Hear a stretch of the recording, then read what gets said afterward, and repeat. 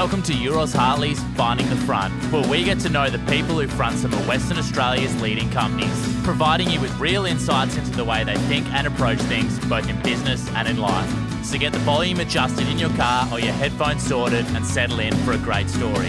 Here's your host, Tim Banfield. Hey everyone, and what an episode of Euroz Hartley's Finding the Front we have for you today. This is an episode that is simply quite special. Our guest has a seriously interesting and wide-ranging story to tell that covers global entrepreneurialism, business leadership, Western Australian gold mining, international relations, and extreme generosity. Our guest is Mr. Simon Lee AO, the recent former chair and current non-executive director of ASX-listed Emerald Resources, stock code EMR. This, ladies and gentlemen, is one heck of a story.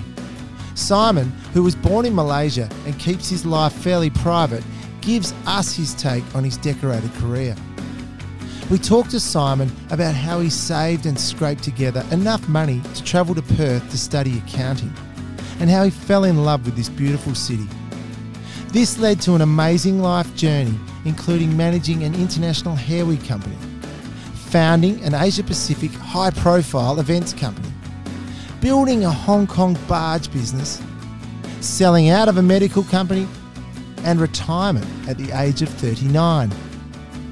Then, the commencement of a strong and treasured relationship with Western Australia and the Western Australian gold mining industry.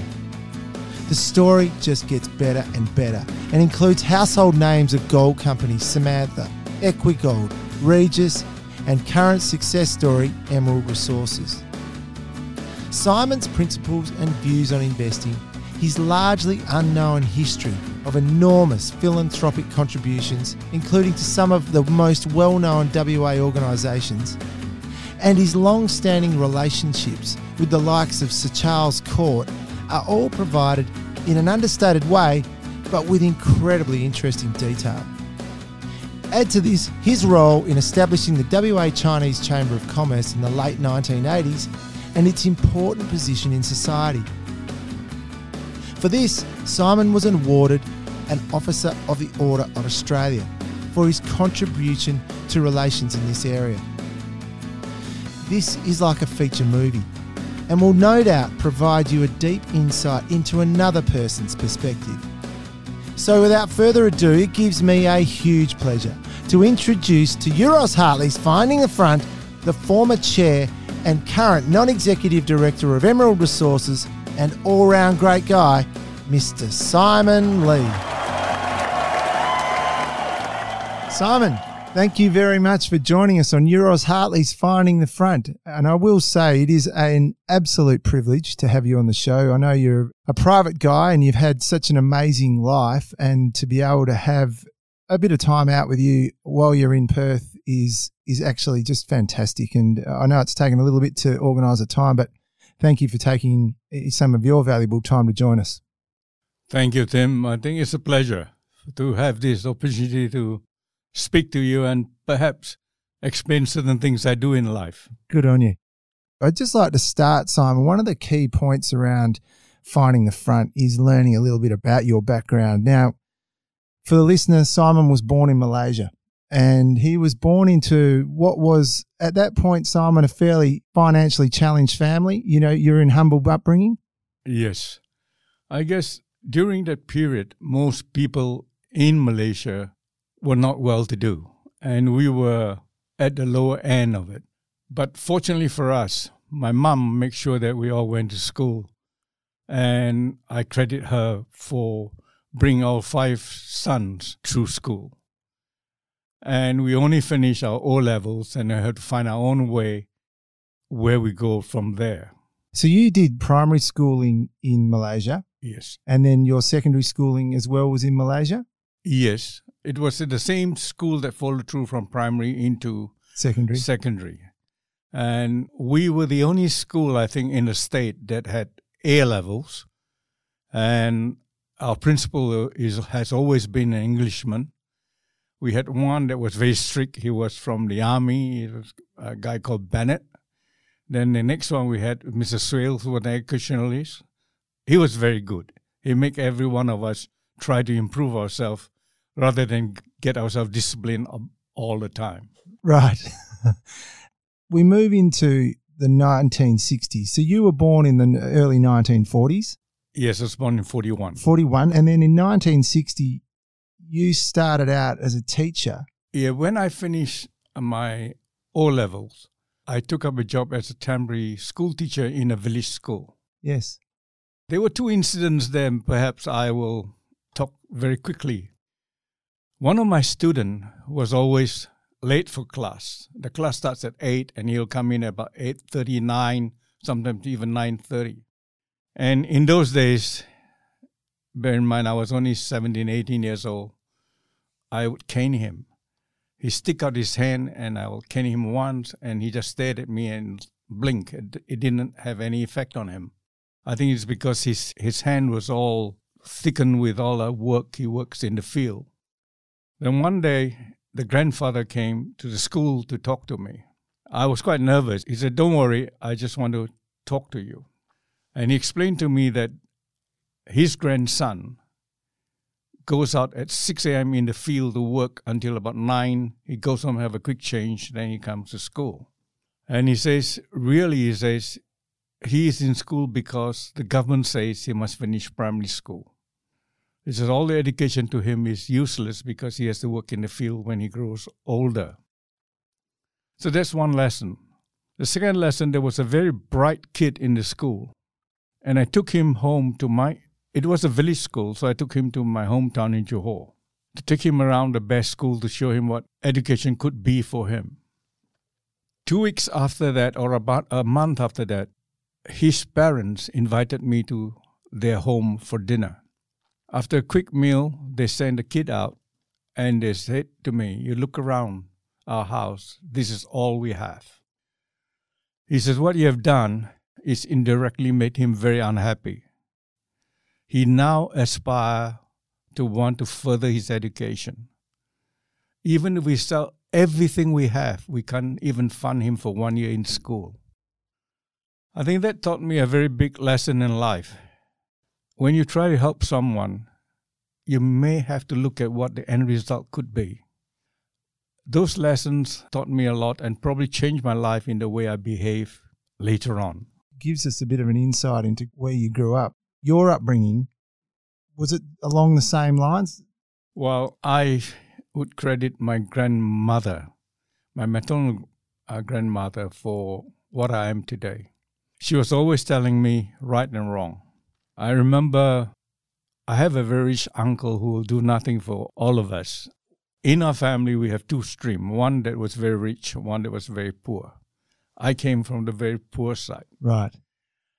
And I remember my grandmother speaking to me, "What you wanted to do when you grow up." I said, "I want to be doing good. I want to be contributing to society and all that goes with it." But I said, "I don't want to be like my uncle." I'm talking about her son. Yes, yes. And she looked at me and says, "Well, then you have to get very rich like him and don't be him." She says, "If you're poor, you say you want to help people. You can only do it with your two hands and your energy. But if you're rich, you can mobilize people like you to do a lot of the things that you aspire to do." When she said that to me, it didn't dawn on me what it meant. But as I grew older and I started to have a little bit of wealth, I began to understand the lessons she was teaching me. Yes. Your grandmother clearly had a pretty strong impact on you. Yes, she has. And I'm going to go in a little bit on a cultural thing. Every year we visit our ancestral grave, similar to Easter in the Catholic religion and all that. Yes. Where we visit the gravesite. And even at a very old age, even a few years ago, I'll sit at her grave and then talk to her. Yes. And I get a lot of personal satisfaction and inspiration by doing that, yeah. Oh. What about your mum and your dad? What were they doing through your upbringing? Well, my dad worked in the estate, helping someone run actually helping my uncle run his estate, and I don't think my uncle treated him very well, financially or otherwise. All I remember as a kid is my dad never brought any money home.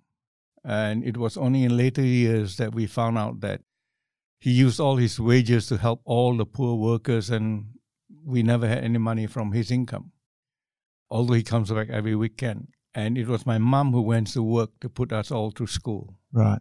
And whereas all kids had pocket money, we only had 20 cents, which is the bus fare, 10 cents to go to school and 10 cents to come home. And if we wanted to have anything to eat, what we then do is to walk to school and walk home. Oh, Simon, it gives the listener and me a good insight into your upbringing. Tell me about growing up in Malaysia at that time. I guess growing up in Malaysia in those days was pretty good because there was no class distinction. As I was growing up in the village where I grew up, I think the natural instinct of being a leader was already in me, if I now can recall, because I seem to be leading the group of kids to do whatever I want them to do. And funnily, because you're poor, you have to think of things to do that doesn't cost money. And that's when I took up running and sports, because I would challenge all the other kids to sprint down 30 meters, 50 meters, Yes. that kind of thing. And I end up being quite a good athlete. I represented my school, my state, and I played rugby for my school, and I played rugby for the Asian Blues. Yes. Wow. So you must have been pretty handy. Well, I was quick. I wasn't big. Those were the days. I finished that, as I was saying, I was a school teacher for a year, and a lot of my schoolmates were coming to Perth to study accounting. And I tried to get my uncle to support me, and he wouldn't. And my elder brother, who was a technician, knew about it, and he made a deal with me. He says, if you can save enough for your fare and your first year fee, I will support you. I thought that was easy, and I smiled. I said, good. And finally, it was to save $2,000. After 2 years, I only had saved about $1,600. And that was 1961. It clearly had an impact, Simon. You remember the 1,006. Yeah.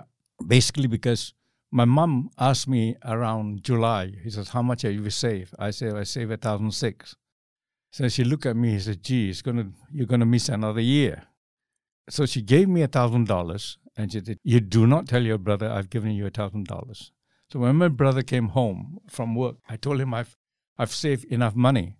He looked at me, and I could see in his eyes he didn't believe me. But I think he knew it was perhaps to save a year. He says, okay, why don't you just go and apply to the college? So I wrote to Perth Tech through friends of mine who were already here in second year, and they accepted me. But I needed a bond, what you call financial bond. Yes. And we had to go to our neighbor for help because we were poor, so we never had saving that can show to the bank that we have enough. And fortunately for us, this neighbor of us agreed to do that. Yeah. Next thing I know, I was on a boat coming here to Perth. Why was Perth the attraction for your friends to come to study accounting? I think it was the nearest Australian institution to Malaysia, Right. Singapore. Yes, okay. And also, it was the institution accepted us just with our O levels. Okay. We didn't have to matriculate or anything. No, right. That makes sense. And so you got on a boat supported by your brother, secretly also by your mum. Yeah. And and off you went. And that was the start of an adventure. Yes, I think Perth has been a great influence on my life. I think Australia has a great influence on my life. I have a group of guys who are about my age, who are all at tech and uni with me, whom we meet in Singapore minimum once a month. In fact, the next meeting is on the 28th of this month. Right. And it's incredible. They reminisce about those wonderful 5 years spent in Australia. And they contribute to what they are today is because of that 5 years in Australia. I think education in another country from the country you are born has a great influence on you because those are very impressionable years. Yes. Perth Tech was where you studied accounting. Was there a reason you decided accounting? Was it just because your friends were doing accounting? And I asked this question because your career forward from your accounting degree is phenomenal. And we'll go through this in a bit of detail. But accounting was pivotal in formulating your start. I think I chose accounting because, to be honest, it was the only faculty or any institution accepted me. Is that right? My first choice was law. Was it? Yes. There you go. I was also, I'll write a thesis because I applied to the Inns in London. And one of them wrote to me and says, can you write 2 essays and give me the subject? After a month, he sent me a letter in reply. He says, we can't take you. He says, your English is just not up to scratch. Is that right? That's true. Gosh. The funny thing is, the first day I landed in Perth, I would what you call became an Aussie. I was picked up at Fremantle. Yes. It was about From the port. From the port. Yes. At about 1:30, I got into Subi Rockaby Road. Instead of going home, the guy took me to a TAB, where all the other kids I was going to live with was. So I went to a TAB and watched what they were doing, not knowing what it was all about. And I asked the guy, I said, what are you all doing? He said, you see the thing 2/1? That's if you put $1, you win $2. Then I think to myself, gee, so stupid guys. Why are they all buying all this 2-to-1? There's a whole says 10-to-1. So I put a quid in those days on the 10-to-1 and the 10-to-1 won. And I'm thinking to myself, wow. This is great. Yeah, that was the end of me. You had the taste. Yeah. So, like I say, I began Aussie the first day. I was at TAB gambling, had a beer at the pub next door and a pie. And this is a great place. While I was here, I was taken to go and play rugby. All right. At Perth Bayswater Club. And I want to say this because they asked what I've done in rugby. Yes. When I told them I played for my school, I played for my state and all that. So they said, we'll put you in the A team. So in the practice, we're doing all the practice pre-season. When the season started, the captain said to me, he says, the B team needs a player. They're short of a player. Would you like to help them? I said, sure. So I went to play in the B team. The second week came along, he says, Simon, he said, the C team is short of a player. Would you go help them on the C team? I said, yes. The third week, he said the same thing to me. The C team still needs another person. I said, yes. And the fourth week, he said, would you like to stay on the C team? I said, yes, thank you. Thank you. I think he could see I just could not measure up in the better grades. Still, what a fun time and way to meet people. Yeah, it was actually a fantastic club. Yes. They were so protective of us. There were a few Asian students playing for the Perth Bayswater Club. And you go into the field, there's someone that's always trying to bash you up. Yes. And when the captain and the coach see that we've been roughed up quite badly, they'll switch position, take us out and move us to another position and put another good, strong Aussie guy against the other player. Yeah, we had a good time. I was very grateful because that was my first exposure to how team looks after each other. Yes. Simon, we'll get to this later in a bit more depth. But just on the surface, being a native Malaysian arriving in Perth, did you find it easy? Or was it a real challenge in terms of integrating? I didn't find that as a big problem. No. Basically because I went to an English school. Yes. And my exposure was to the English language. Whilst there were a lot of other students who came here who went to Chinese school, they had a bit of a problem. Yes. And in our school, we also had social activities, so I understand what it was like to be involved in social circles. And I think, although I came from a very humble background, I had this natural instinct to want to be involved in things. Yes. During the 3 years as a student, I became student president of the Accountancy Student Association. I was actually, I think, the only non-Caucasian in the Australian Youth Council. I was vice president of the WHR. So those are, to me, the instinctive things to do for student. And I wasn't like a greenhorn kid that went to school all the way and came into college. So for the listener, you can see that the journey has started. Your first major role, Simon, if we move into your career now, started out with all things wigs. And when you joined Fair Lady Wigs as a 28-year-old. That's right. And on the first week in... This is Fair Lady Wigs based in Singapore that sold wigs to the world? Yes. Just the wigs were made from hair. Human hair. Human hair generated from within Singapore and China? From all over the world, but predominantly from China. Okay. In those days, as you know, China was quite poor, and every woman that combed their hair had a little basket where they keep their hair, and then they're collected village by village and then sold, and ultimately we buy them in Singapore. And that was a way they could make money? Yes. And so Fair Lady Wigs manufactured the wigs, and then their role was to distribute it to wherever they could. When I joined actually as a financial controller. So during the training week, it just so happened the first day of work, the managing director was free, so he walked me around the factory. And as he was walking around with me, I was telling him, I said, why do you do this thing this way? He says, why? I said, I think if you do it this other way, there might be an improvement. And he looked at me and half thinking something wrong with me. As we walked, he encouraged me. He said, what do you think here? And I just keep on talking. The second day, he told his guy he's going to take me around again. Then we went. And instead of putting me in accounting, he said, I'm taking you into operations, he said. He says, you're better off in operation. And I thank him because that's the way my mind is. So I started as the operations manager. Within 3 months, I became the international operations manager. And then on the 7th month, I'm flying to London with him. And when we were on the plane, he asked, because at the airport, I could see him talking to my mother, and my mum was crying, and I was talking to friends, say goodbye. Well, this would have been like one of your first trips into Europe, would it? Oh, my first trip on a plane. First trip on a plane, yeah, right. That's why my mum was crying and all that. Because every time you have gone back to Malaysia would have been by boat. Yes. Yes. So when we got on a plane, he asked me, he says, your mother says you're supporting a brother in Australia and you're supporting a brother in New Zealand through university. I said, yeah. So he says, why do you do it? Is it something that you're compelled to do? I said, no. I said, it's just something I want to help my brothers.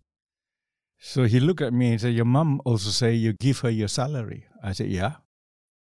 And he was quite amazed because I think his family was stuck in China. So he was quite emotional in that kind of aspect. Yes.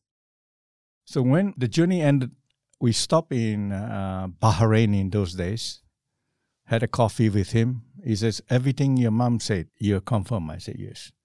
Got back on the plane, we got into London, went straight into the London office. When we got into the London office, he told the London MD, he says, this is Simon Lee, he's the International Operations Director. And I look at him and say, what?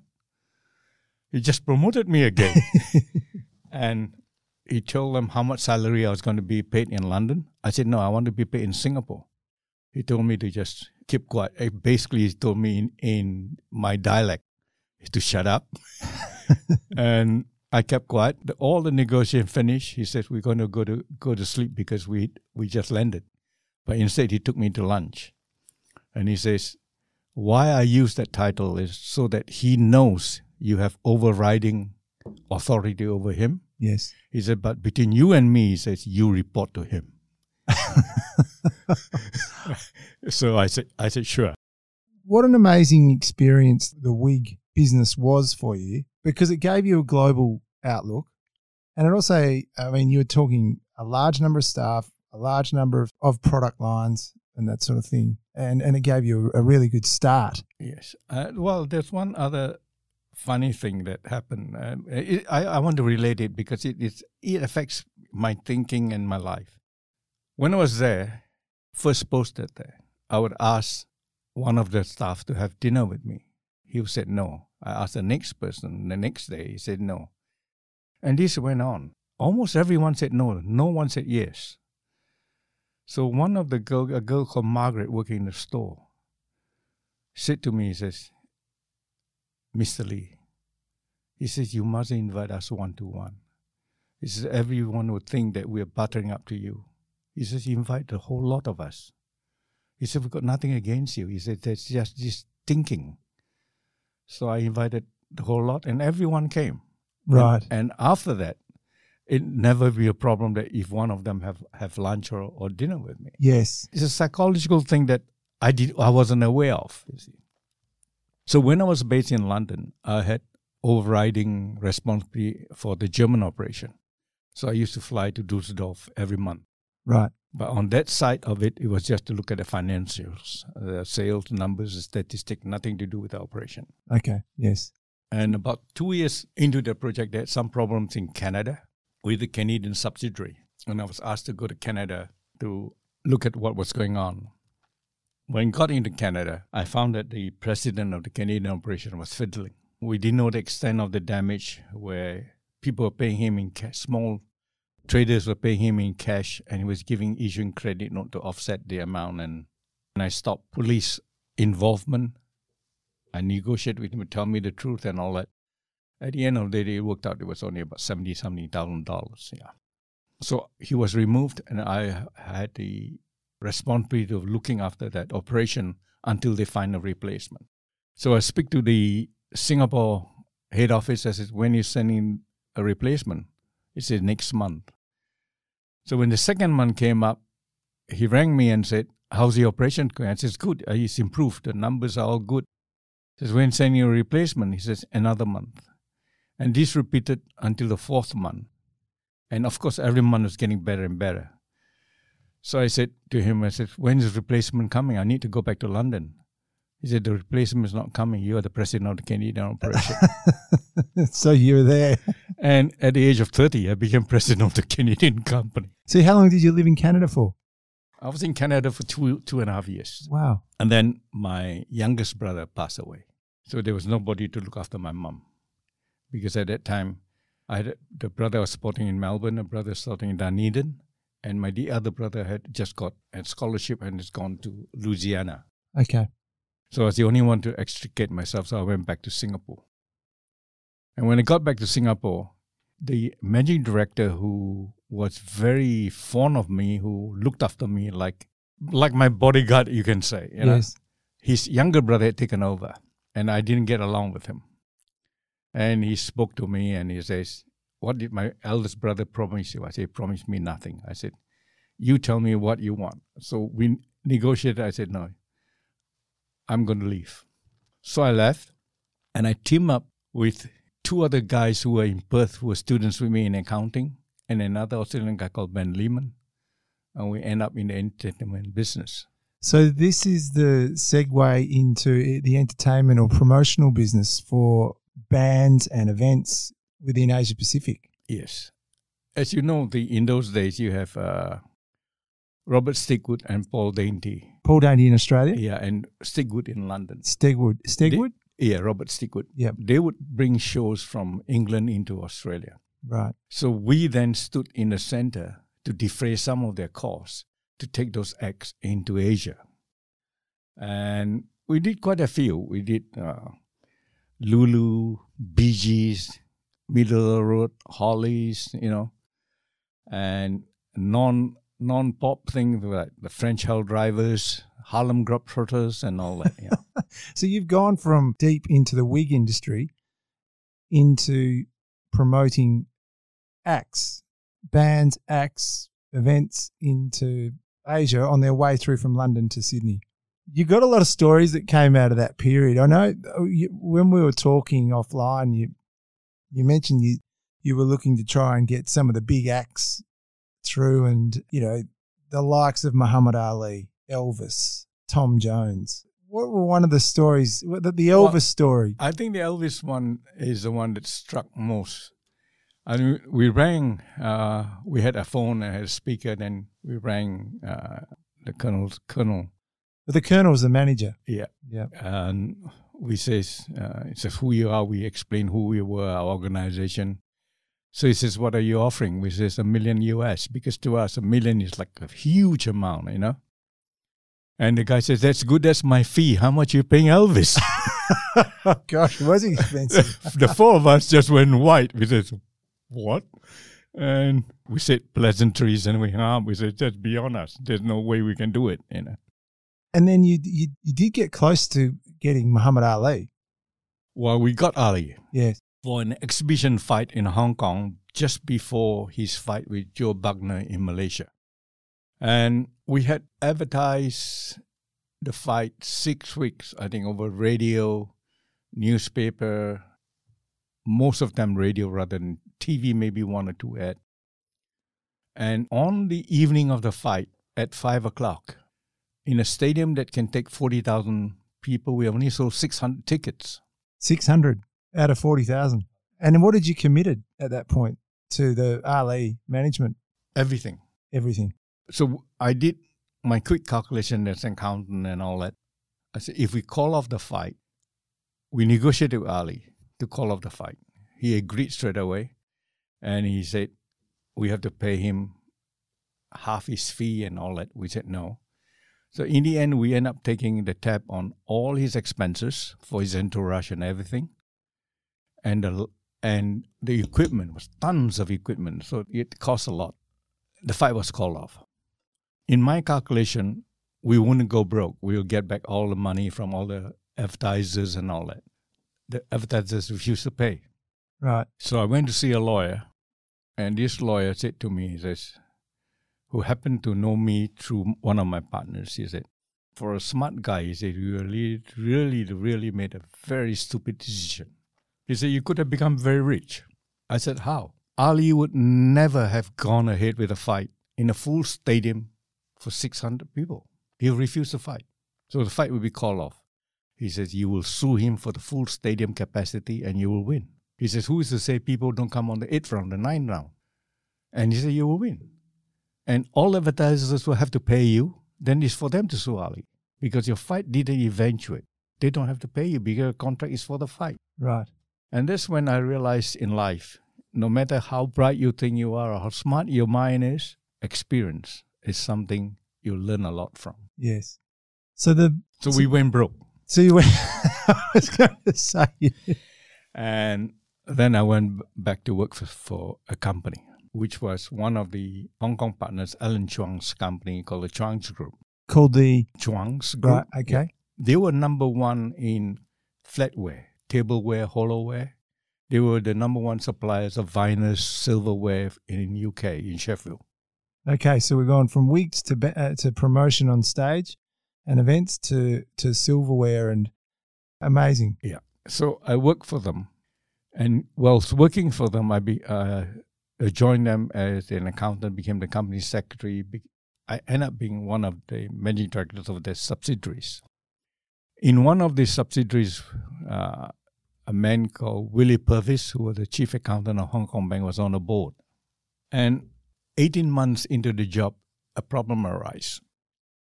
And there was a board meeting, and Willie Purvis was very embarrassed because he's Hong Kong Bank and he had loaned money to the bank. That's why he sits on the board. Then Willie Purvis said, how come I didn't know about this incident? So I said, well, the discussion was 9 months ago. I said, if you recall, that whole discussion was done in Cantonese so that you didn't understand. And I could see blood rushing back to his face. You know, he was pale. And he looked at me. He says, thank you, Simon. And the meeting ended. Yes. And the boss sacked me straight away. I was jobless. There was 1975. But in between, I had started operating a little budging business, which belonged to that company.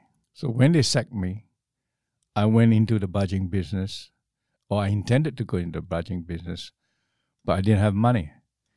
So I went to see Willie Purvis.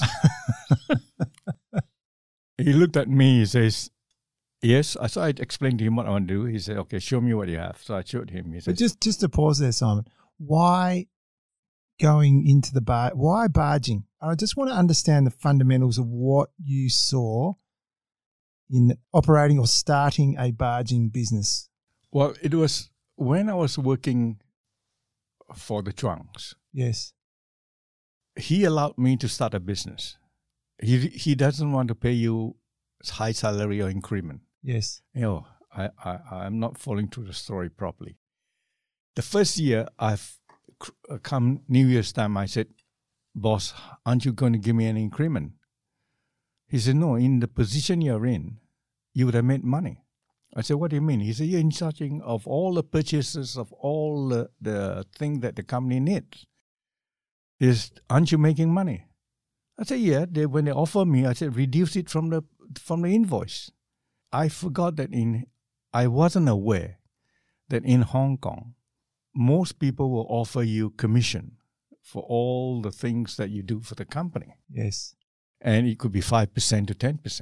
Right. So he's thinking that I'm buying all the office supplies, I'm getting enough bonus. Yes, with the commission. Yeah, but I have always deducted against the bill. I tell them, if you say $5,000, there's $50 in there. I said, or $500 in there. I said, deduct against the bill. And you forfeit the commission. Yeah, because I wasn't aware that it's a practice.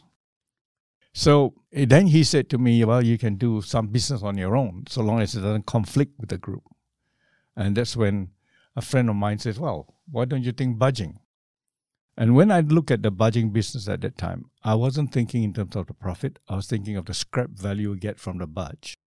Because, you drop all these heavy rocks and all in it. Sooner or later, the budge will be... So we're talking about barges in Hong Kong? Yes. Yeah, going up and down, which are used for construction, transport materials, freight, that sort of thing. Yeah, we call them dumb barges. Right, Yeah. yes.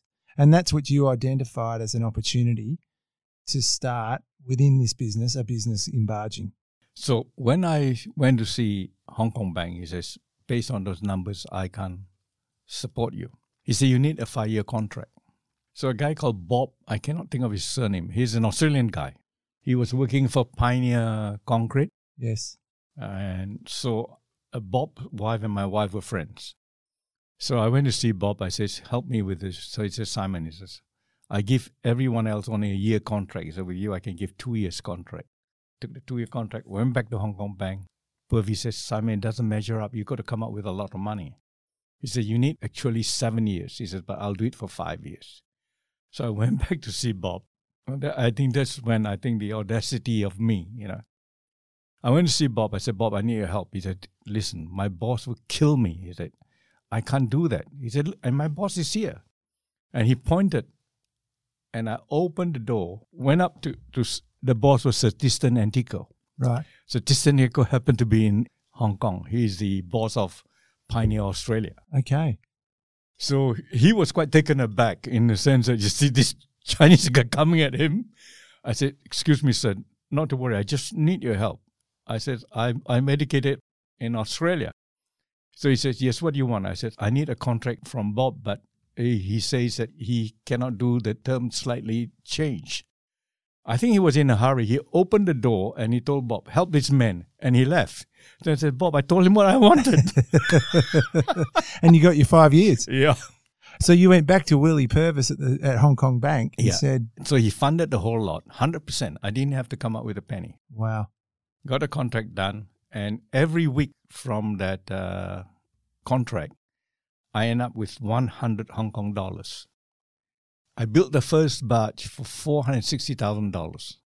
And shortly after that, the oil crisis that sent steel prices up and all that. Yes. When I went into the business, I was thinking of the scrap value. After the 7 years, I might get 100,000 for the barge. I wasn't thinking of the income. Yes. 2 years later, to build the exact same size of barge was then costing me 1.1 million. So from 460 up to 1.1. 1.1. Yeah. Yeah. By then, I already had about 7 or 8 barges running in one tugboat.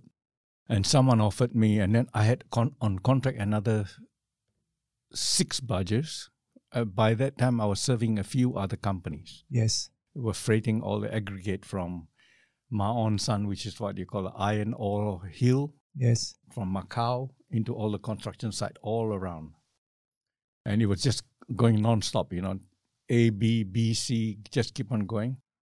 And it was doing reasonably well. And someone came and offered me to take me all out, lock, stock, and barrel for something like 14 or 16 million Hong Kong. How many barges were you running? In total, about 12 on operation and some on orders. Okay. And what year were we here now? 76. That would have been a lot of money then, Simon. Yeah, Hong Kong dollars. Yeah. Hong Kong dollars, yeah. Right. Still a lot of money. So then I got involved with an Irishman into a public company. So just to pause there, we've gone out of the barges very successfully. And would it be fair to say that was where you could take a step back and assess what you wanted to do in life at that point? Yes, but I still wanted to. It wasn't an amount where I thought it can sustain me for life. Yes, but did you go into semi-retirement at that point? Not yet. Not yet. Okay. So then I got involved with this Irishman to go into a public company called Medicine Securities. And cut a long story short, I had to fight him because of things that he was trying to do to take the assets into a Canadian company. And I forced him to sell out. So in his selling out, because when I put my money in there, I own about 20% of the company, 18%. He had majority. But in the dispute, he was forced to sell out. And he sold out and I sold out. And then I walked away with probably at that time close to 30 million Hong Kong dollars. Right. So I thought, well, I was about 39. And that's where you thought? Yeah. So, and also my son was growing up. At that time, my son was already about 5 years old. I just didn't want him to be educated in Hong Kong. So that is fascinating. So this last public company was in a way successful. Very successful. It was successful. Very successful. You mentioned your son, and he was 5 years old. Yes, 5 years and old. So life had changed a little bit in that regard. Here you are with your wife at that point has come into your life. That's Ju Sim? Yes. Yes. And how long had you known her at that point? I knew her family, because her brothers were my schoolmates. Right. But I met her when we were in London. Yes. When you were working for the Wigs. For the Wig company. She came to visit. Right. And then we became friends. That's great. And then, so your son Ryan was 5 at that point. Yeah, I was born in Hong Kong, and then Cheryl had just been born. Cheryl, yes. So my wife says, "Well, school, So we wanted the education system that I was used to in Malaysia. So we went back to Malaysia, and I was happy to retire. And I was doing helping friends start small business. And the amount I had was quite a sizable amount. And I was doing, I think, to be honest, nothing useful. Just investing in the market and nothing useful. Then one day when I got back from what I normally do, my wife says, "You better read this." I said, "What is this? This is what your son think of you." And I read this little essay he had written. And by then, I think Ryan was about 8, I think. Yes. 8 or 9, I think. And it says, "My dad, my father says he's an accountant, but he has no office. Every morning he leaves the house and he goes to this club called the Chinese Recreation Club. I'm aware that they play mahjong and they play cards and all that there. And then he comes home every day at 5. And my wife says, "You better do something with your life." So it was in one of those, So this was a catalyst for you to start looking at other things. Okay. Now, my understanding is you kept your love of traveling intact, and you used to come back to Perth for some holidays. Yes. And after I left Hong Kong, every school holidays, I'll bring the kids down here for the summer holidays. Yes. Yeah, and we'd rent a house so that it's like living in Australia. Yes. And this is the early 80s. Yeah. Yeah. And the kids love it because I guess any place where you're on holiday, you like it. But they love it here because it's total freedom. They can move around. Yes. I would take them to the foreshore to fish, that kind of thing. Yes. And whereas in Malaysia, you don't have that kind of thing. So one day, my son said, "Dad, why do we have to go back to Malaysia? Why don't we stay in this country?" Yeah, I like holidays, Dad. Yeah, that started the mind ticking, yeah. So let's start. And for the listener, we've now gone through an overview of Simon's background, and what a background it is. It's very colourful and it's such an amazing insight into a life. But life begins again in your relationship with Western Australia, with the stock market and with listed companies here. And you then, over time, formulate some very strong relationships and friendships and have experienced some pretty serious success. But it doesn't come easy, and this is where I'd like to sort of start, how you started to love the gold mining industry and that sort of thing. Well, in one of those holidays I came down, a friend of mine who was the chairman of P&O Asia in Singapore rang me and said, "Simon, do you have time to go and look at a gold mine?" I says, "I'm leaving on Sunday." This was on a Friday when he called me. I said, "I'm leaving on Sunday." He says, "No, if you're willing," he said, "I'll call the people to call you." I received a phone call that same evening on Friday. So Saturday, they took me up to Mavalok and showed us the mine that was under a company called Great Victoria Gold. We walked around for an hour, and I said, "When are you showing me the mine?" And he says, "You've been walking all over it." I looked at him. We flew back to Perth from Southern Cross in that little plane. As soon as I got back to the Marine Hotel then, which is now the Hyatt, I rang Peter Grossi. I said, "Peter," I said, "I think you're being had." He said you've been walking around for an hour. I don't see any river. I don't see nobody panning. So he burst out laughing. "You stupid idiot," he says. "This is not John Wayne movie." And then he started to explain to me what mining was. I mean, that shows you the knowledge I had of mining.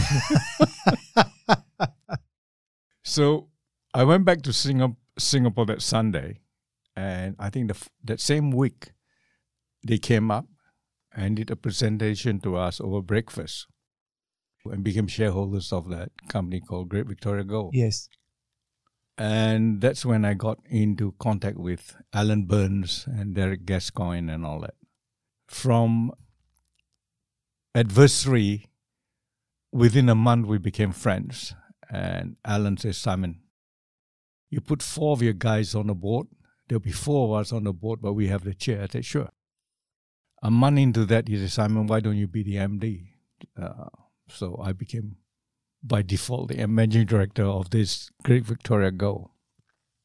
And as I was saying, I really knew very little. And we had a guy who was the chief engineer who barged into the office the second day when I held that position and says, "You know bugger all about the industry, you know bugger all about the company. How do you get this job?" he said. And I looked at him and I said, I got friends who own a fair slice of this company. Yes. And they wanted me to be in this position. He says, "Is that all it takes?" I said, "Unfortunately, this business, that's what it takes." So he left the office, and I remember my secretary, it was in an open office, so everyone in the office knew what he said to me. And a few of the staff says, "Mr. Lee, you got to sack him." I said, "No." I said, "I want to win him over." Instead, the next day he came in to resign. And I said to him, I said, "Why don't you stay?" I said, "Although I'm Chinese, I may not be a bad bloke to work for." He says, "No." I says, "Anyway," I said, "if you go out, you're unhappy, you can come back." He said, "That'll be a bloody day." And he left. Cut a long story short, to finish this story, about 16 months later or 18 months later, he came back. By that time, I had already changed the whole structure. I said, "Your position's no more there as my 2IC." I said, "You can go in to visit one of our other mines." I think it was Grant's Patch where I already had a sizable interest. So we went up there. After the first week, my manager rang me and says, "Why you send this man?" He said, "All he do is just pick fights." I call him back and I said to him, I says, "Why don't you go out and set a consultancy business?" He said, sacking me. I said, "No." I said, "Go and set up a consultancy business." I said, "You'll be good at it." So he left. A year later, he came back with 2 cases Don Perignon. He says, "How did you know I was good for that?" I said, "You love telling people what to do." I mean, the rest is history. I mean, he's done very well. And very well. Yeah. So like say from Great Vic, during Great Vic, we had a lot of problems. And like I said, I knew very little. I had a guy who till today is a very good friend of mine called Frank Ferguson.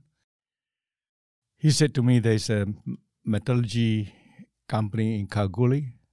A guy there, Nick Giorgetta, is very good. So he brought Nick up to help us solve our problem. And Nick was based in Kalgoorlie, running his own company. He ran his company called GMS. Yes. Goldfield Metallurgical Services. And Nick solved our problem. Then we turned Great Vic around. At about the same time, Yossi Gilbert, who is being also one of our shareholders, called me to his office in West Perth and said, "Simon, what did you do? How did you turn it around?" I said, "I was just lucky." I had another coffee and he says, "No, tell me the truth. What did you do?" I said, "No, I was just lucky." He says, Is that all? I said, "Yeah." He said, "Look, this is Australia. You want people to support you, you go and think of something you did that turned the company around." He says, "People don't back you just because you're lucky." Anyway, that's a long story, right? So that finished.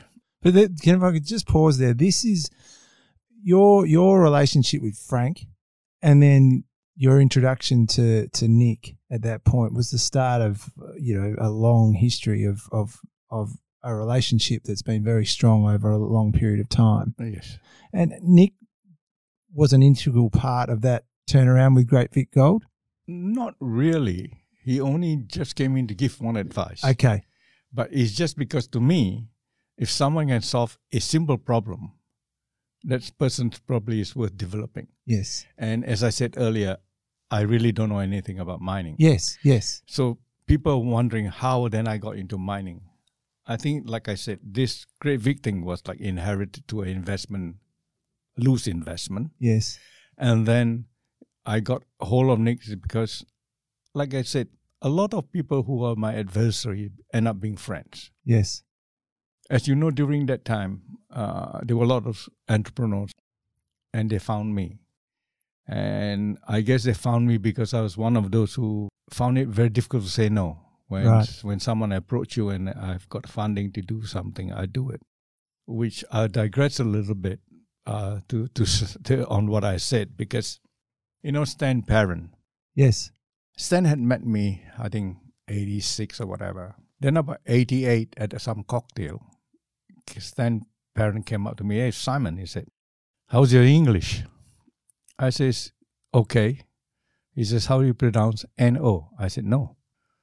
So it's once again, "How do you pronounce N-O?" I said, "No." I was getting a little bit agitated. Yes. The third time, he says, "How do you pronounce it?" I said, "Stan, where are we going?" He said, "I want you to learn to pronounce and say the word no." He said, "Everyone tells me that if you need something done, you go and see Simon, he'll do it." And it was an eye-opener for me. Yes. That you can say no. Because at the back of my mind is, being a Chinese doing business in Australia, I'm disadvantaged. So I try every and any way to try and make things easier for myself by assisting people along the way, small, big. I've helped a lot of people. Yes. And that's how I inherited the Eastern Petroleum Group, because Yossi came to see me. They needed to get out, so I bought it. Yep. Then in building that group up, where I started to end up with a group of about, I think, 15 or 16 public companies. I was called to a meeting in Sydney where the people that approached me to sell some of my holdings to them in the beginning so that they can back me, sat me down when they saw the whole thing coming together, that his exact words to me were, Simon, I know you well. I don't have a problem with you. He says, but my backers said to me, we cannot have a Chinese running such a big group. They want you to go. So I came back to Perth and sat down with Alan Trapp, who was with me, to decide whether we fight them or not. This was about June 87. Yes. And we drafted a defense plan where we would have won. But after the weekend where we decided what we can do, I came in on Monday and told Alan Trapp, I said, no, we're not fighting them, we'll sell them. But we need a vehicle to start all over again. So within that group structure, there was a company called Samantha. So just if we can pause there, Equity in Industry was the holding company? Equity was formed for the purpose of taking Samantha. Right. Okay. So Samantha. Why we took Samantha was it had $12 million cash in it and 1/3 of the tenement in Higginsville. So we paid them, I think, about 15 million, I think, 12 million cash and nothing. So that I just needed a vehicle. So we took it out. But to take that out, we had to form Equity Industry to underwrite the... So Equity Industry was formed to underwrite the rights issue in Samantha. Yes. So Equity Industry ended up owning, at that time, I think, about 60% of Samantha. Right. After that happened, I looked for Nick Giorgetta to come and join me. They had then gone to do some project in Cobar and all that. So I approached Nick. Nick says, I can't join you. I got my lab to run. So I says, surely it's easier to come and work for me. He said, no, but I got my own business. Yes. I said, how much is the business worth? So he says, $1 million. I said, I'll buy it. And I said, but I issue you shares because I want you to come and work in the company. So he said, 2 days later, no, a day later, he came back to me. He said, I can't. He said, I need cash. I said, why? He said, my partner, I have a partner who owns 50%. He wants cash. I said, okay, I give you $500,000 cash, $500,000 in shares, and the share must go to you. And he agreed. And that's how then Samantha owned, I think, I can't remember whether it's Samantha that owned GMS or Equity Industry that owned GMS. Yes. It must be Samantha because I issued him Samantha shares. And I was the chairman and MD. Nick was still based in Kalgoorlie at the time. So Nick then, after 6 months or a year later, he said to me, he said, Simon, you're holding 2 positions. Why don't you try me out? So I said, okay. I said, you be the MD, but you're only in charge of the mining site. Every other aspect is handled by me. And it worked very well. And to Nick's credit, he's also very honest and very dedicated. And to the extent where a lot of decisions I let him make. And we grew. When we sold out, everybody went their own way. And I called Nick. I says, look, Nick, you and me, we have made enough from Samantha. It's about the team haven't got enough. Let's start another one. So I said, we'll put together some money, a seed company, so we formed Equigold. And Equigold was one part. Equi was one part of equity. Yes. So Equi, gold, Samantha gold, so it became Equigold. And then we put together $20 million. And I told Nick, whatever the boys want to put, they put. Whatever the balance, you and me will take up half each. And to our surprise, those boys all came out with $12 million. Right. So him and me were living with $4 million only. But it was good. So we're looking for projects. Then Nikovic rang me to say he wants me to be his partner in Kakaloka. I listened to the thing. I look at the thing. I quite like it then because by then I have starting to get a semblance and understanding a bit of mining. Yes. So I says, why don't you put this into Equigold? He said, no, I want you to be my partner. I said, it's the same. I said, it's the same group. I said, with me, I'll still bring them in. So I set him up with Nick Giorgetta to have a meeting, and we concluded that 50% of the thing is we get in and become his partner. Yeah. And then the rest is history. You can follow it through what happened in Samantha after that. Yeah. It was a phenomenally successful company, Equigold. Well, to the point where, you know, that relationship with Nick continued. You introduced which then flows onto your role with Emerald.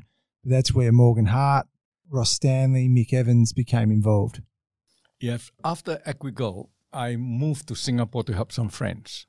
But just to pause there, Simon, Equigold was bought by Lahire Gold for $1.1 billion from a $20 million start. Yeah, it's 20 million start, but actually by the time we went public, we had already put about 40 million in there. Yeah. Still not bad. Yeah. Yeah. Same with Samantha also. We went for about 700 million and then Equigold about 1.1. But by the time they sold Equigold, I was already in Singapore helping other people. And to their credit, when they went into Regis, they thought of me. They said, Simon, we're doing this. You're not on the board, you're not with us, but we want you to take some shares. So I was a sizable investor in Regis as well. So just if we could just talk about, and I alluded to this earlier, but you know, some of these relationships. Who were the guys that became the nucleus of Equigold? And you've got Regis and you've got Emerald. Yeah, well, the first lot of key people were Nick, myself, Glyn Evans, Frank Ferguson, and Rob Mitchell. Right. Then we brought in the second lot, which is Mark Clark. Yes. Morgan Hart. Yes. Were the other two. Yes. And when Morgan decided he wanted to start Emerald, he gave me a call. Hey, Simon, I want you to come and join me in this little company I'm taking over, and you be the chairman and take some shares. I hesitated for a moment because I had really wanted out already. Then I said, but I'm based in Singapore. He says, yeah, I need your sense of commitment in helping the company. So I said, yes. So he said he also got Ross Stanley involved. So both him, me, and Ross put money into the fresh company. And to Morgan's credit, because I know him as a very dedicated person. He's not only dedicated, I think he's very honest. He doesn't beat around the bush. Yes. So I was quite happy, although I was based in Singapore, to be the chair. I think it's nothing worse than being a chairman of a company where if your MD doesn't tell you all the problems. Yes. And he has this relationship with me where he would tell me the problems. And then we try and solve it. I think that is very important, the relationship between chairman and MD. So for the listener, just so that everyone is on the same page with regards to Simon's relationship with Morgan Hart. Morgan Hart is the Managing Director of Emerald Resources, which was the new company that Simon was chair of, invited by Morgan to participate or be involved. At first, when he asked me, I thought, well, I can give him 1 or 2 years. Before I knew it, 8 years has gone by. Well, you know, what a story that has just been. This is your third company in terms of the Western Australian mining space where you've been taking it from a low market capitalisation to what has been a market capitalisation in excess or, you know, in the high hundreds of millions to over $1 billion in the case of Emerald. With regards to that, the way you've been able to evolve success in your mining companies, what has been the key formulas? And I'll go back to Yossi saying, oh, it's not luck. Yeah, I think if I credit myself, I would say I try and bring the best out of all the key people that work for or with me. I think the best way to put it is to talk to all those that work with me. And I think that the sense that come out of them is that I brought into the group a lot of ethical issues for them to behave in a manner that is beneficial to them and to everyone that works for them and with them. And that's a legacy I like to think that the boys think of me. It's quite something if we could just maybe go back to your grandmother. I know in one of the things that you told me when we were having a chat was that your grandmother would say to you, Simon, everyone who comes into contact with you must benefit from meeting you. I thought that was quite important. Yeah, I guess the two things she tells me is honesty is something that you must make it second nature. And she said to me, says, at a young age, when I talk about honesty, she says, you think you're honest. He says, but you don't really know you're honest until you're in a position to take advantage of your position, steal or whatever, and you don't do it. And she says, if you don't do it because you're afraid of you being caught, that still doesn't prove you're honest. It's only when you know you can take advantage and you don't do it, even though you won't be caught, then you can pat yourself on the back and say you're honest. So with that mantra, I try to live as much as I can of what she says. And of course, in living with that mantra, you lose a lot of opportunity in business because sometimes some businesses have got moral issues, got ethical issues. Yes. So you got to pass them up. Yes. And the other matter is actually a self-inspired thing. I like to think that people that come through with me in my life with a meet have benefited from it. And I think I have achieved that with that team in Samantha. Look, financial reward aside, the legacy that you've left, and I know that because it's very fresh in terms of you having just stepped down as chair of Emerald Resources and your recent retirement function. And I know talking from that perspective, there's a lot of fondness and a lot of reflection and gratitude that comes with your role that's been played at Emerald. And I think that probably gives us a bit of an insight into the way you've carried yourself for so many years, Simon. Thank you very much. I think on the business side, I'm happy with what I've done. And the most important thing is I was not the only person that came out of all the companies with money. All the senior executives all benefited from it. And that's because all of my company that I built and ran were taken over, so everybody had an exit price that they can go at the same time. Just fantastic. Simon, part of your life has been very important to you.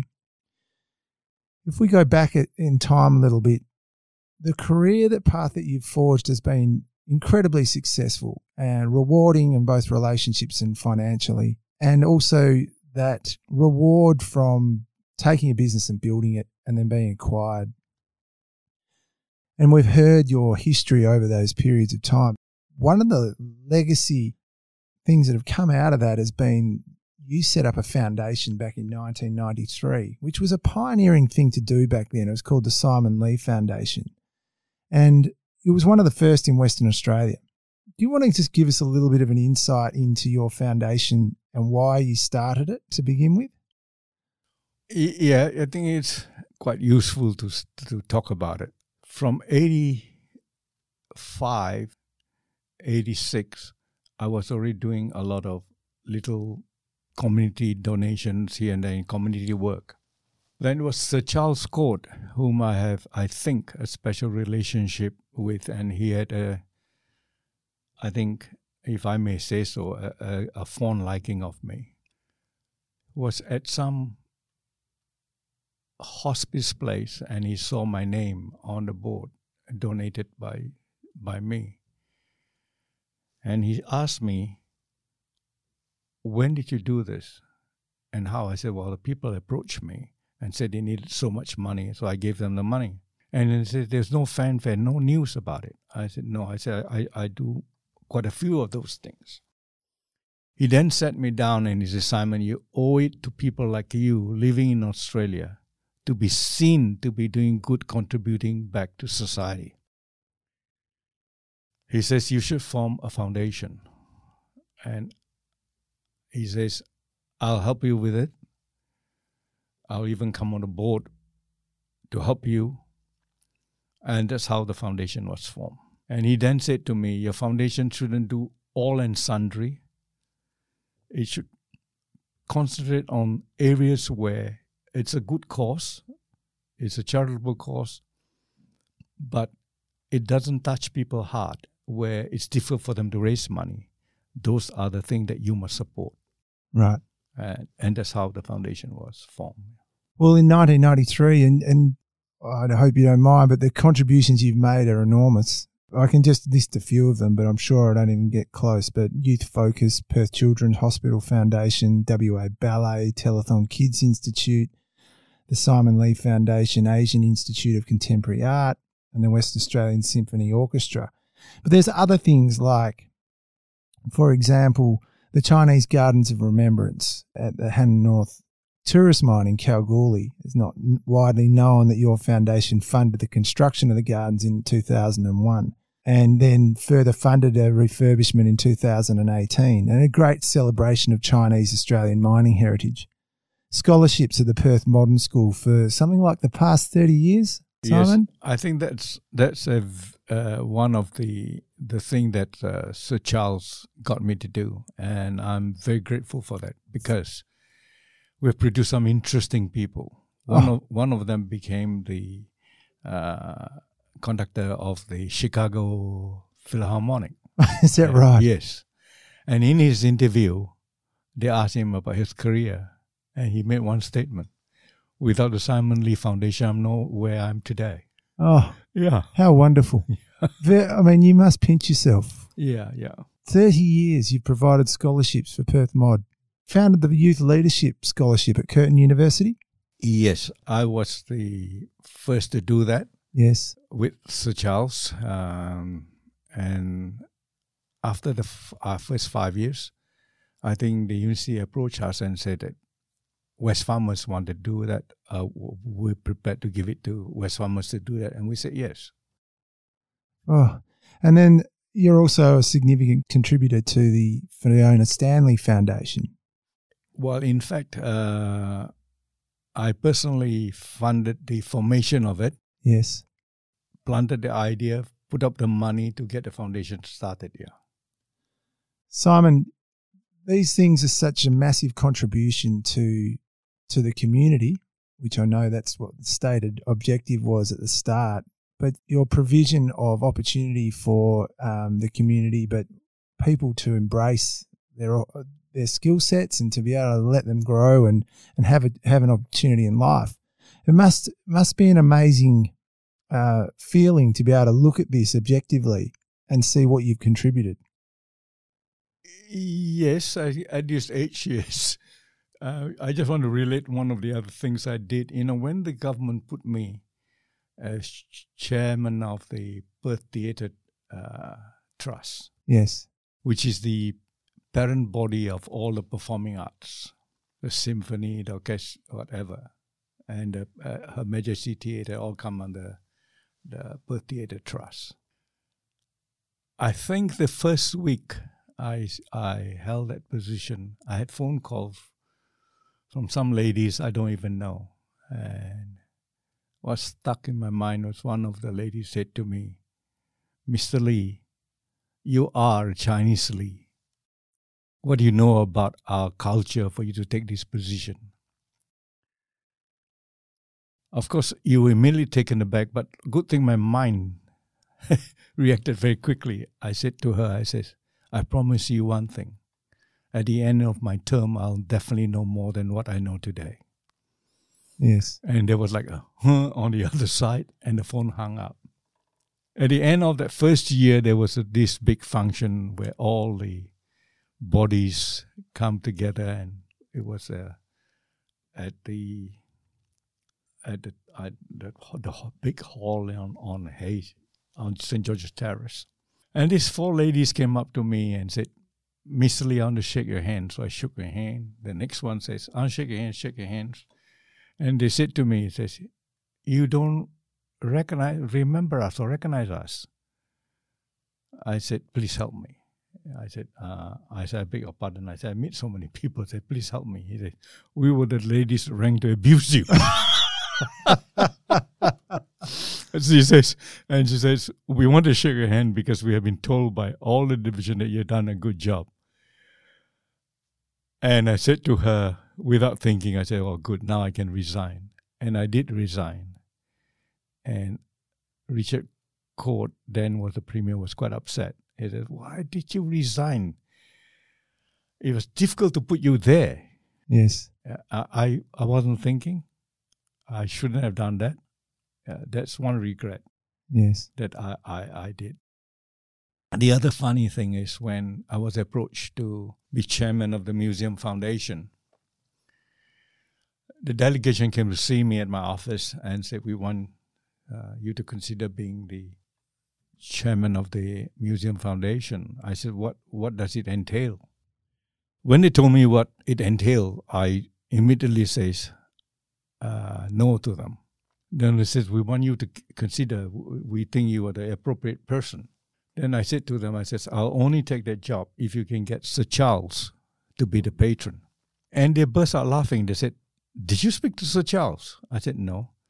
He said, we saw Sir Charles this morning. And Sir Charles said, I won't take that position unless Simon is the chairman. It's very odd. Yeah, because I think both of us knew what that position entailed. Yes, yes. I saw immediately it needs the government's help. And I thought, well, Sir Charles being the patron will help a lot. That would help. And Sir Charles probably realized me with no political affiliation would be the right person where to approach the government. Oh, you've given so much, Simon, and this is just another part of what has been a fascinating career. I just want to touch on some of your other roles. Board member of Austrade for 9 to 10 years, second longest serving member. Chair, as we talked about, WA Australian Museum Foundation, seats on the Murdoch University Senate, State Government Asia Business Council, and the Sir Charles Gardner Hospital, to name a few. I also wanted to just talk about other extracurricular business activities like, for example, you were the owner of the Matilda Bay Brewing, makers of Redback, Dog Bolter and other fine ales. that again by default. And they needed money. And I was approached. I think that maybe that's one of those things where in helping someone, it ended helping me. I didn't talk about when Bankwest called my loan. Bankwest called my loan in December to be paid on the 31st of December. And with Christmas all in between. This was relating to Matilda Bay, was it? No. This was the loan that Equity Industry had with them. Right. And I had, at that time, two major assets. One was Samantha, that was at that time still in its embryonic stage, had just going into production. Yes. And my holding in Matilda Bay. If I didn't have Matilda Bay, they would have probably sold my Samantha shares, I presume. They foreclose, they'll sell your main asset. So lucky I had Matilda Bay, that I said I own it by default to help the company. End up being an asset that I could that time sell to Elders. So Foster's bought the whole of the Matilda Bay thing, and then I had the money to pay Bankwest. Goodness. There's a sliding door moment. Yeah. It was not a happy moment, but those are the things that happen. And what's ironic is I end up being on the board of Bankwest. Is that right? Oh, look, there's probably so many things I've missed out in your career, Simon. Your reach and your impact has been so phenomenal. And during the crisis we had always with Asia, like during the Van Tongeren years, I accompanied almost every premier on the trips to Asia. Well, I was just going to ask that. Growing up in Australian business, being born in Malaysia, came with its challenges. And you've given a couple of examples of that, where in mining or in other roles. But you were the major driver behind the establishment of the Western Australian Chinese Chamber of Commerce in 1987. And you became the second president of the organisation in 1991, and you were president for some 9 years. It's noted that now you're currently the chamber patron and an honorary president. I was looking through this organisation, and there was just a quote I'd like for the listeners just to put some perspective on it. In 1991, This honorary position in the chamber was later passed to the Vice President, Dr. Simon Lee. So that was when the previous president had decided to step down. In Dr. Lee's time as president, the chamber formed a trust that acquired a new home on Hay Street, West Perth. In addition to acquiring a new home for the chamber, Dr. Lee was very much sought after and became one of the most influential business people in Australia. He was given high awards for his works, including becoming an Officer of the Order of Australia. In spite of his busy schedule, Dr. Lee contributed to the local community and was involved in many positions, and the chamber was surely benefited from his activism. There's things that come out of this. First, that was that you founded the Chinese Chamber of Commerce.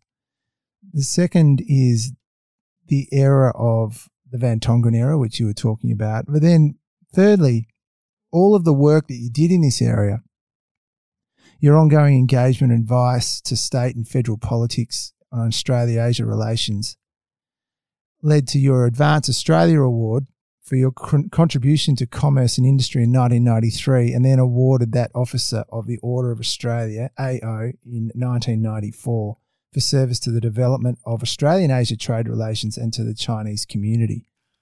Yeah, it started with Carmen Lawrence. Right. And some are very good, some very bad, but the one I had with Carmen Lawrence was really, really good. Because I go predominantly as a non-government servant. Yes. And I'm not in the official delegates. We were in Singapore, and we were going to meet the present Prime Minister of Singapore, Lee Hsien Loong, who was then the deputy. So the night before, we were saying who's going, and the government secretary said, Simon is not coming. So Carmen says, why not? He says, he's not on the official list. And Carmen says, well, he's with us, so it's coming. So when we broke off, Carmen said, see you tomorrow morning downstairs. When we got downstairs, Carmen said, Simon, you're coming in my car. That stopped any discussion, you know. And I was very grateful to her because that was my first trip, you know. And since then, I've gone with every of the ministers that went up to either Hong Kong or Singapore or Malaysia. And I've always paid my way because I didn't want any problems of conflict. Yes. So it's a volunteering thing, yeah. And if you ask me what are some of the things that I've done which I am proud of, is during the recalcitrant years between Malaysia and Australia, I was approached by a group of business people and in Malaysia to see whether I could broker a meeting between Keating and Mahathir. The opportunity came at the APEC meeting in Bali. Right. So they wanted me to organize it so that the media and nobody knows about it, and nobody carry baggage with all the news saying that Mr. Keating, you must bring this up or whatever. Yes. And same in Malaysia. So I was very conscious of it. I didn't want, in case one person say no, one of the prime ministers say no, it would be embarrassing for the other. Yes. So although I knew Mahathir and I also knew Keating, both personally, I used John Dawkins for Australia to contact with Keating. Yes. I used Tun Daim in Malaysia to contact with Mahathir. Both sides came and said yes. So we said, well, when you meet, if it's good, call a press conference. If it's not good, just go your separate ways. Yes. It was a very good meeting. So they called a press conference. And there was a lot of write-up in the papers and all that. A lot of people claiming that they were behind it and all the success of it. And it was then that Keating office rang me and said, Simon, this time you let people know it's you. Is that right? Yeah. So Mark Drummond at that time was with the West Australian. He rang me. He said, Simon, he said, I'm reading all this. It doesn't sound quite right. He said, the news coming. I said, if anyone knows who arranged it, you should know. He said, who is it? So I said to Drummond, I said, if I tell you, you cannot mention his name. So he says, sure. I said, you're talking to him. So Drummond then wrote an article in the West. He says, Little Bird mentioned to him that it was a Malaysian Chinese person doing mining in Australia who arranged it. And at the time, I was the only one.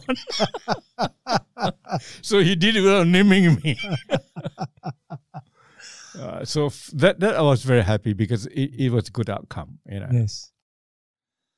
The Chinese Chamber of Commerce has a very important role to play, and you've developed, and that has developed over many, many years. Maybe for the listener, just give us an insight into that.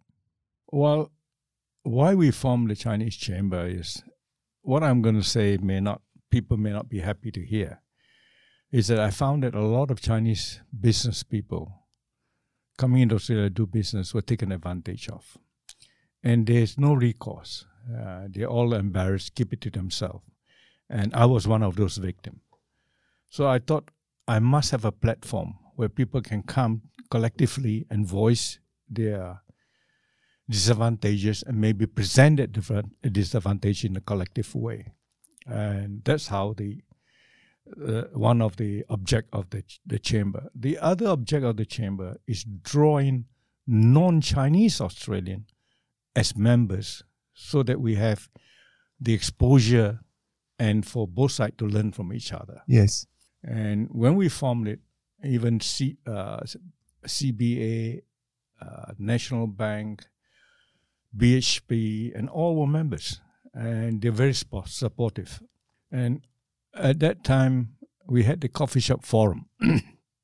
Almost every prime minister or prime minister to be came and speak at our forum. Even overseas ministers or politicians, when they come to Perth, speak at the forum. It's called the Coffee Shop Forum. It was very successful for that 10 odd years we had it. Yes.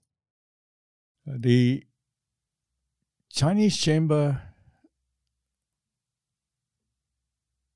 had a lot of support from the non-Chinese community. Unfortunately, over these last few years, it's lacking again, Yes. the support. Hopefully, with the new president that just come in, a guy called Tony Chong, he has the personality to bring it again into its good old days. Yeah. Yes. And of course, since then, there are so many other associations being formed.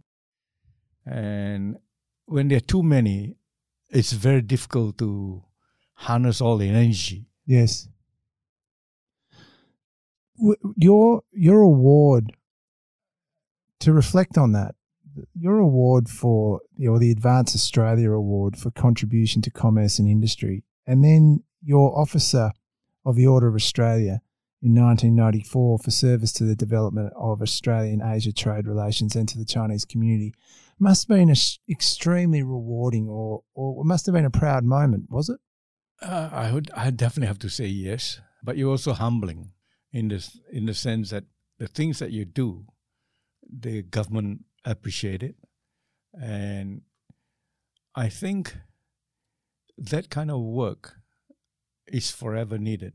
Yes. I think it's needed even more now, with all the media hype on painting negative news about relationship between Australia and a good part of Asia. Individuals' interactions are very important. It's just like you and me. If we have not met, we wouldn't have the understanding of each other. Yes. And that's where I think even on an international basis, when I read in the press where we said the leaders of China are not meeting with the leaders of Australia, I find that very depressing. Because when you meet, you're surely going to see at least one good quality in that person. Yes. And that then helps you to overcome all the negativity that's circulating. I'm sure that you've had a role to play over the years in terms of facilitating those conversations at high levels. Yes, but I haven't done any for the last 20 years now. Yeah. Well, you go back. Although when I was based in Singapore, together with the Singapore foreign minister, ex-foreign minister, both of us were lay advisor to Colin Barnett in Singapore. Right. And we decided to be what you call lay advisors because we don't want to be paid. Yes. And by not being paid, you're not told what to do. I just look at that, you must have had an enormous role back in those sort of early, late 80s, early to mid 90s in this particular area of your life. When you look at the separate parts of your life and just flowing on from that, in terms of your career and what you've done with your foundation and your contribution to the Australian and Chinese communities and bringing them together, there's lots of things that you could take out of that. But when you think about Western Australia now, it must be very fond memories in terms of what you've been able to achieve in this state where you came down originally to study accounting on a boat, where you managed to scrap together the funds to come down and look at what you've achieved.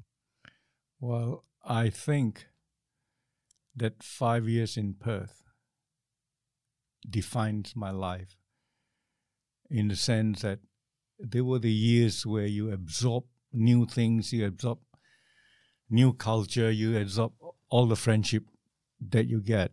I think in the 60s, we were very, very welcome. Yes. A lot of church group will organize functions for all of us overseas students. That is for you as an individual, whether you take advantage and build friendship. Yes. People just cannot bring a friend, so you be friends. It's for you to be able to develop that. So that to me was very good. And most people, I guess, at that time knew you were only a student, so they're very welcoming. I guess had it been different, I cannot sort of explain whether it had been different. But for me, they were the best years I had. Carefree years where although you had no money, you never had a worry. Yes. Because, next month, the family will send you a check for your next month's living. And some of the very things that probably don't happen in Malaysia, like I was in my final year. That's the year I fell in and out of love with an Aussie girl. First love. And I was totally devastated. I skipped lectures and all that and didn't go to lectures. And I remember Mr. Allen, my class lecturer, called a friend of mine called Michael Harris. He said, you go and see Lee and tell him to buck up. Yep. And tell him this. I know he comes from a poor family. I know he's supported by his family. He can fail his exam, but what is his obligation? And Michael Harris, on his way home, stopped at my the house I was staying in and told me exactly what Alan said. I guess it's like someone slap you on the face and wake you up from your sleep. Yep. I started to attend lectures, and Michael Harris, he lives in Narrabeen. I think he practiced in Narrabeen as an accountant. He was very good. He said, Simon, these are all my notes. Use it for one week or 1 month. He said, but you must give it to me. He said, in 2 months' time is his exam. And I was very fortunate within that 2-3 weeks, I was able to catch up the whole year's. Shout out to Michael Harris. Yeah. I was very, very lucky. So that's it. You asked me, what are the things? Those are the little things. And the other thing is, friends always ask me, you're not living in Singapore, you've lived in many continents in the world. Where do you consider home? I said, it's a question that's hard to answer. We never have a choice of where we are born. Yes. Then we work everywhere else. But I did tell my daughter that if my final day come, I want to be buried in Perth. So if you understand my statement, is Perth is my home. Thanks for sharing, Simon. I can see for the listener in your body language and your eyes that genuinely means a lot to you. Thank you. We could talk for hours, but there are some things, Simon, that is so great to hear the passion that you have for all the things that you've done. But for the everyday investor and for the people that look at what you've done and what you've achieved and the way you've gone about it and some general questions. You are an entrepreneur and you've been able to build businesses from your early days right through. When you look at a business and you look at risk, how do you define your risk? I'm laughing because I'm not your traditional business evaluator. Whenever I'm approached by people, I tend to try and analyze that person. Yes. I have this capacity in me to withstand losses. And I don't have a problem losing money on my investment if it's the business that go bad. But I get very angry with myself if the funds that I put in are misused. Yes. So whenever I go into a lot of businesses where people approach me whom I hardly know, I try to analyze their character. And for me, in a lot of business that I put my money in, my mind tells me 90% you're going to lose money. Only 1 in 10 you're going to make money. So whereas most business people, they calculate it's a 90% they're going to make money. For me, when I invest with people, my mind tells me 90% you're going to lose money. So I use that evaluation of the person. I won't mention the name of a person. I mean, there's a guy that came to see me back in the early 90s to joint venture with him. And he was informed by someone that I'm very critical on ethical manners and all that. So he sat down for that 1.5 hours. When my secretary bring a coffee, he says, thank you, this sort of thing. And I said, you're putting me through the gates. Right? Yes, yes. Then in my mind, I'm going to put the money in. Then I said, let's go for lunch. I said, I'm happy to put my money in, let's go for lunch. As we walk out of my office, he walked past, he didn't bother to hold the door. When the lift came, he just walked in. And when we got out, he just walked out. And I think to myself, then that's out of character of what he's been trying to portray. Yes. Then it dawned on me I shouldn't put money, and I didn't. And it was the right decision because that guy, anyway, I won't mention who. No, sure. But the as an illustration. So that's what I do. And funny thing, believe it or not, most of the time when I invest in business outside the mining domain, is to help someone cross a bridge. So you essentially are saying, that the nature of the person is critical to your decision making. And that's why when Morgan asked me to come out of retirement to help him, I said yes. So for me, there's no a scientific method. No. And thank you. The other thing I wanted to talk to you about, and you have answered it in many ways, is your principles in life. You're very strong on principles in terms of the way you've carried yourself through your both business, family, and your philanthropy, and the way you've been able to carry yourself through this period. Could you just put a little bit of an expansion on those principles? I think the most important thing for all of us is to have empathy. Empathy. I think where in life, after a while, you see people become very rich and all that, they forgot their past. Yes. It's something you live through from nothing to something, where I think the empathy should be with you. I don't expect empathy from someone who's born with a silver spoon, where from a young age he's got everything. That someone has to tell him. You have to cultivate in him. I think this ethical thing, and morals is an individual thing. To somebody, gambling is immoral. To someone else, it's not. Yes. So this is very personal. Yes. So I will put it into 3 things that I always tell my people. I think Nick knows this. Nick Giorgetta hears it from me quite often. I said, the first question you ask is it legal or illegal? If it's illegal, don't think about it. If it's legal, then you ask yourself the next question. Is it moral or immoral? So you say, if it's moral and it's legal, just do it. But if you say it's immoral or unethical, then you ask yourself the third question. Who suffers from your immoral or ethical act? Yes. Then that is for you as an individual to answer yourself. Because at the end of the day, you got to look at yourself in the mirror. Are you happy with the face you're seeing? Yes. Yeah.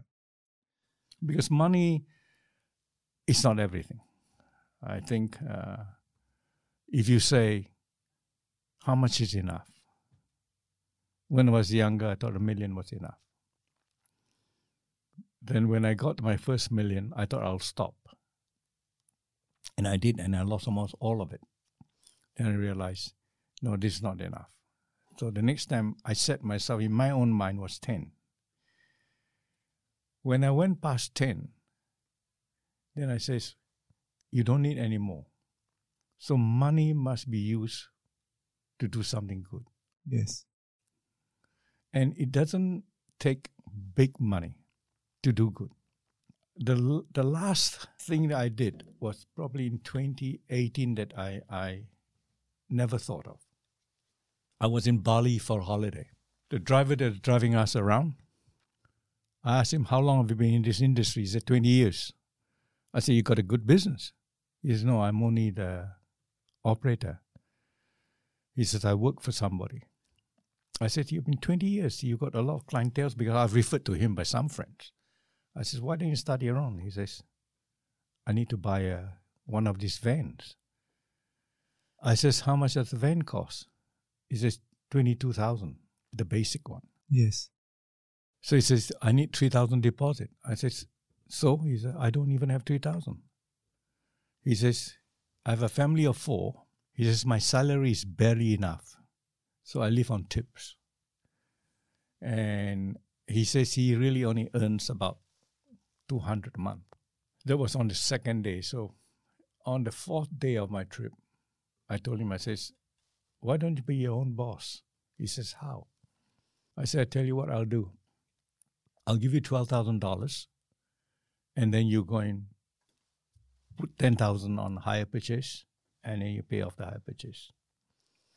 And he was looking at me. He didn't say anything, but he was talking bullshit, you know? Yeah. So that night, I text my friend. I said, send this money. And my friend said, did you lose your money gambling? I said, no.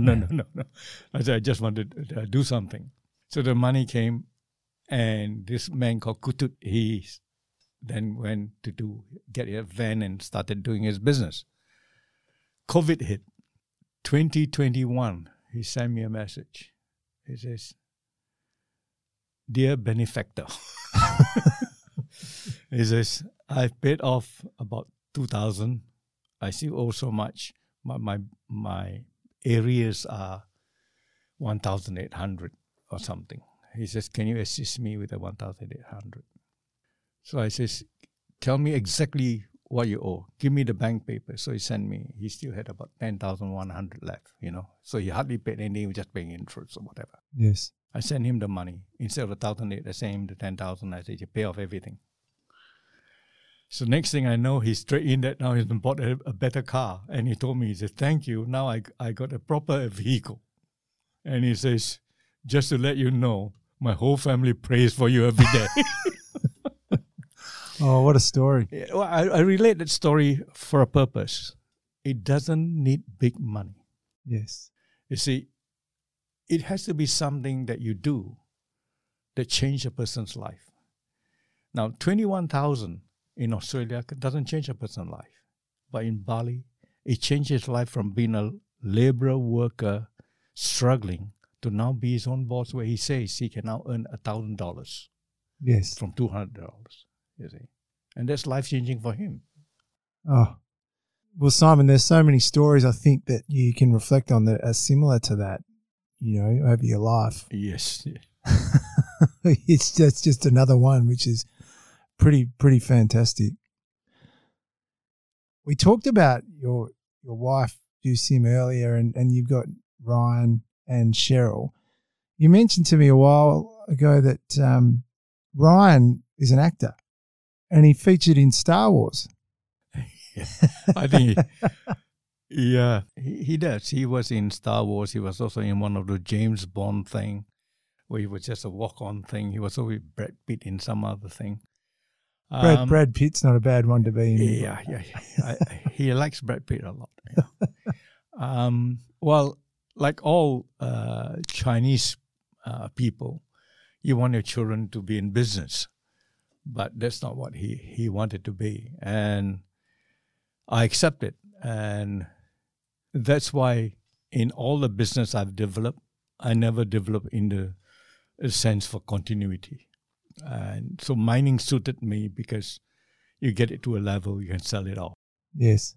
That was probably also by circumstances. Yeah. When we first started off trying to amass wealth, I lived on my wife's salary, and my salary went into investment. So every month, it was her salary that sustained the family. Yes. And my money just went into investment. Yeah. With Cheryl, has she formed a view around finance, or what is she doing with herself? Well, Cheryl, when she finished school, she worked for EY for a while. Yes. Did a CA, then she went to work in the East for Fairfax. And then from Fairfax, she went to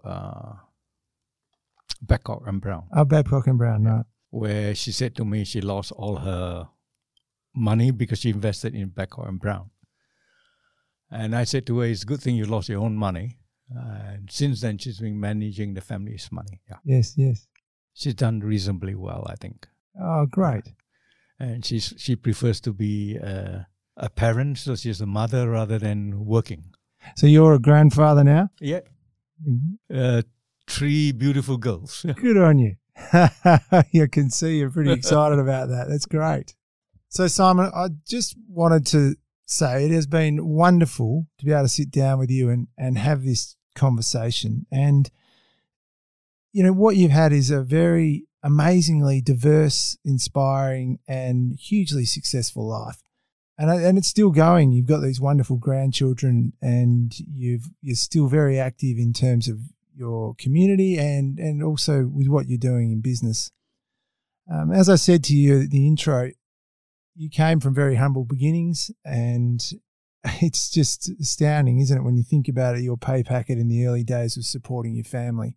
The respect from your peers and from all your walks in life, and the financial success you've experienced through being, I think observations are being true to yourself, honesty, understanding your skill set, and your tolerance for risk. And your tolerance for risk really is quite, when talking about that, it's been quite insightful.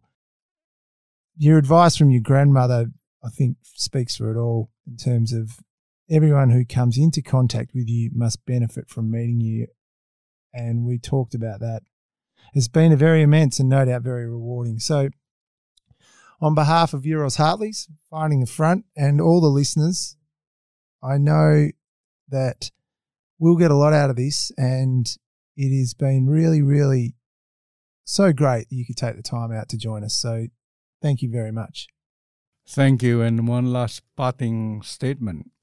For anyone wanting to be successful, you must have the ability to cultivate everyone that works with you wanting to make you successful.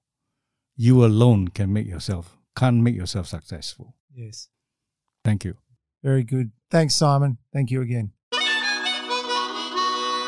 Thanks for listening to Euros Hartley's Finding the Front. This podcast is for general information purposes only. Please check out euroshartleys.com for more information. Euros Hartleys holds Australian Financial Services Licence 230052.